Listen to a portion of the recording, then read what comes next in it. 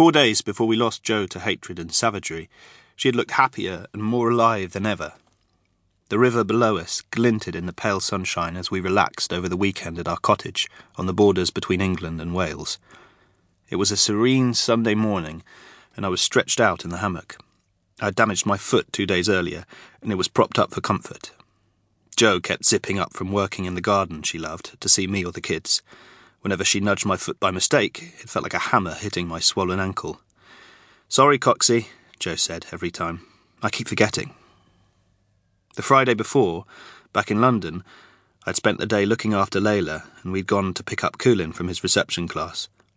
On the way back to our boat on the Thames, where we had lived for 5 years, I was mucking around as usual with the kids. We were playing monsters. I was the monster, and they screamed gleefully while I chased them.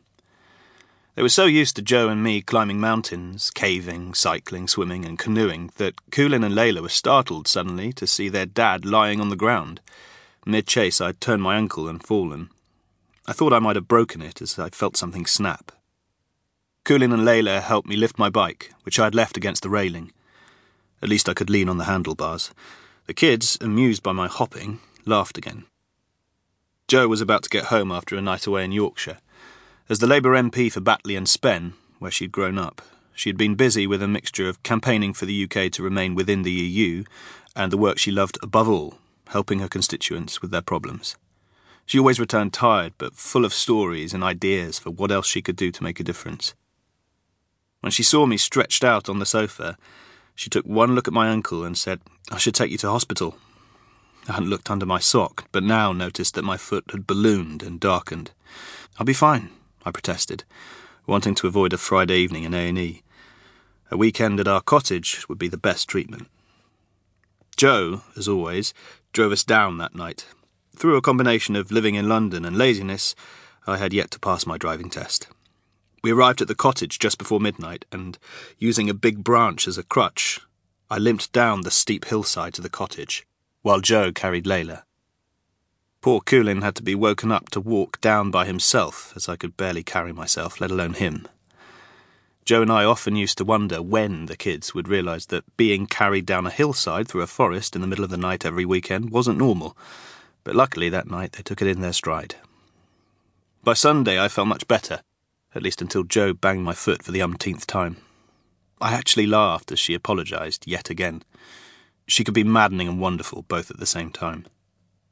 Jo and I had been together more than 10 years. She was the most incredible person I had ever met. I remember her smiling face as she bent to kiss me was flecked with mud and sticky smudges, evidence of the gooseberry jam she and the kids had made that morning, followed by some gardening. Jo went to stand in the centre of our newly completed open-walled barn, dubbed Beta Barn, which she had designed and got built.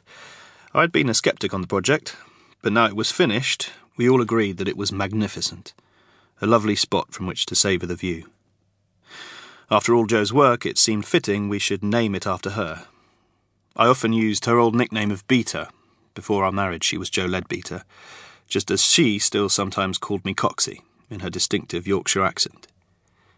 The cottage was a long way from Yorkshire, but it was our hinterland, our retreat from the world. Our son Coolin, named after a great mountain range on the Isle of Skye that Jo and I had climbed when she was pregnant in 2010, was still only 5. Our daughter Layla, whose name came from friends of ours in Bosnia, was just 3 years old.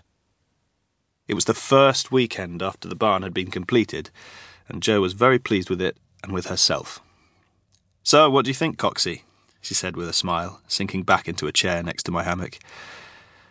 "Okay, you were right," I admitted. Jo had been sold on the idea of the cottage from the moment she saw the photo I texted her. My best friend Will Paxton and I had spotted it, and a hand-painted for sale sign, while canoeing down the river in 2012. We'd had to back-paddle desperately while we tried to remember the estate agent's details. Jo and I hadn't been looking for anywhere to buy, but this place just caught our imagination. The next day we spoke to an estate agent who did his best to put us off. It was a mile from the nearest track, and he was clearly sick of getting his smart shoes muddied on site visits with people who were never going to buy it. "You do realise it's in a wood with no road access, and no electric, and no running water, and no heating?" We reassured him that that was precisely why we were interested.